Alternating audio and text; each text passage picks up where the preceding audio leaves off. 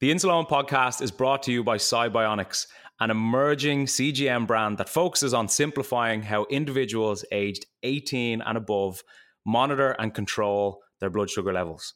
Upon becoming available on the market, the Cybionics GS1 CGM has helped users worldwide navigate the complexities of diabetes management with more confidence and peace of mind. Thanks to Cybionics, now more people are able to view and share their real-time glucose data, receive customizable glucose alarms, and generate full AGP reports, all directly from an intuitive Cybionics app, empowering them with the necessary information to make better decisions about their health. Cybionics combines data accuracy and comfort of wear, which is important to us all, with a feature-rich app. The 14-day scanning-free and calibration-free Cybionics GS1 CGM aims to deliver reliable, seamless diabetes management experiences. For more, check out cybionicscgm.com. How's it going? It's Owen here, and this is a bite-sized episode of the Insuleoin podcast, Redefining Diabetes. Every week, we'll dip back into the episode archive and get you to think and reflect once more about some of the things we've learned from the podcast over the last few years. It could be some diabetic wisdom, advice, a great guest, or even a hypo story. So enjoy this bite-sized episode of the Insuleoin podcast. This week, I actually wanted to specifically talk about your blood sugars while you're asleep, and not just how sleep affects your blood sugar, but basically your blood sugar while you sleep, if that makes sense. Yeah. So either sleeping while your blood sugar is high or sleeping and waking up with a low blood sugar. So I think if there is a diabetic listening right now, which I'm hoping there is, just like me, I'm sure you know it's quite difficult to get a steady, relieving night's sleep that isn't interrupted with anything related to diabetes or your blood sugar or waking up with a low or waking up with a high.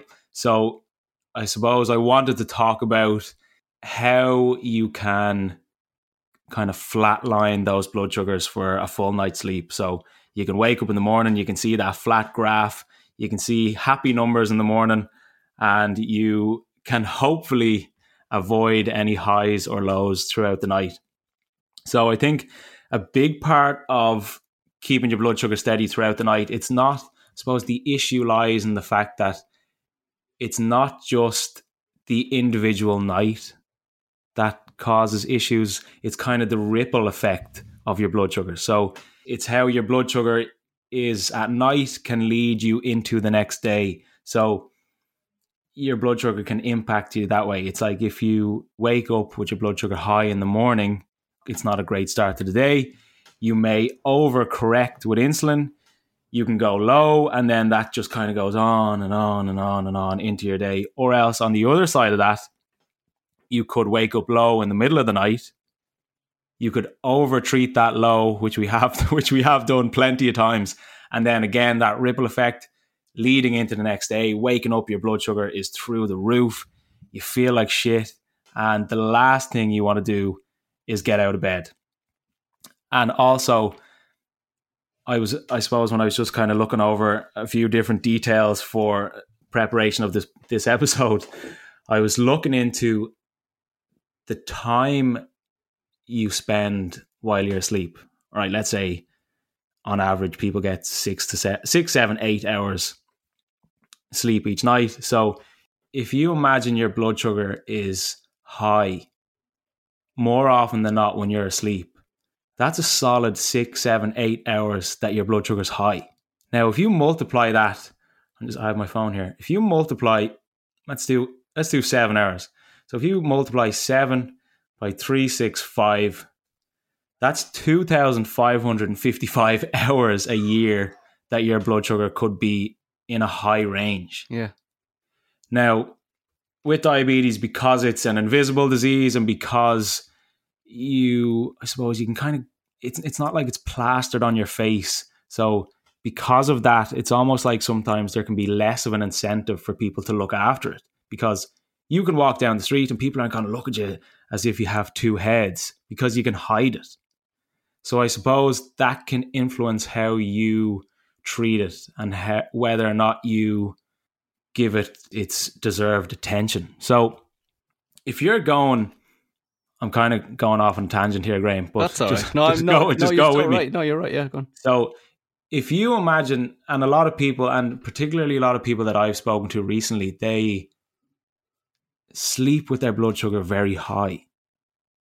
So if they're getting that 7 hours of sleep each night, that's over 2,500 hours a year with high blood sugar. Would that be the fear of going into a hypo during your sleep? It could be, Is yeah. that why? Do people purposely go high due to basically hypoanxiety? A lot of the time, yeah, because as a diabetic, your biggest fear nearly is to drop low. But the consequence of that fear and that hypoanxiety is the fact that I'm going to treat a hypo before it even happens. So I'm treating an imaginary hypo because of the fear I have of going low. So as a result of that, you potentially could sleep these 7 hours a night, high blood sugar. That's a lot of hours each year that you're in a hyperglycemic state, which is high blood sugar. And as we all know, if your blood sugar is consistently high over an extended period of time, that inevitably is going to lead to long-term complications. And those long-term complications are definitely things we want to avoid, because it's neuropathy, liver, kidney damage, eye damage, heart damage. I suppose I want to talk about how we can avoid it. Yeah. What leads you to having a high or a low during your sleep, and the steps you can take to avoid it at all costs. Let's start with a low. Hypoglycemia, it's something that people are very much aware of, very much afraid of going into hypoglycemic state. Let's talk about that. Yeah, so as if low blood sugars weren't bad enough as it is, if you wake up in the middle of the night with a low blood sugar, that is just a whole different story. So they're formally known as nocturnal hypoglycemia. That's obviously a nighttime low blood sugar.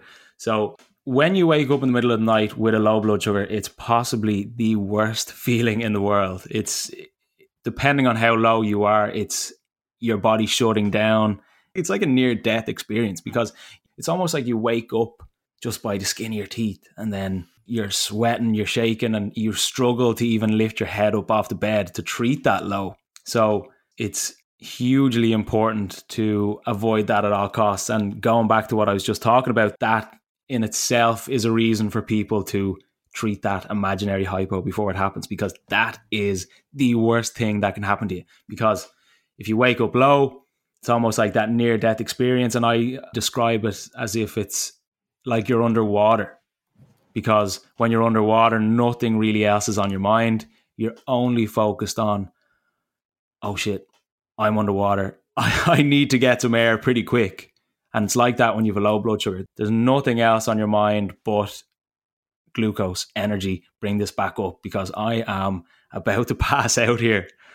So part of the problem with having a low blood sugar, obviously, the immediate fear, the immediate shock and near trauma of the feeling itself, but also because you're more likely to go lower than you would if you were conscious, your blood sugar is even lower than you would expect it to be at all. So when you get down to the kitchen, you're a lot more likely to overly treat that hypo. And then, like I was talking about earlier, that ripple effect leading into the next day. Thanks for listening to this bite-sized episode of the Insulone podcast. And if you want to listen to the full episode, you can check it out in the description. Chat to you soon.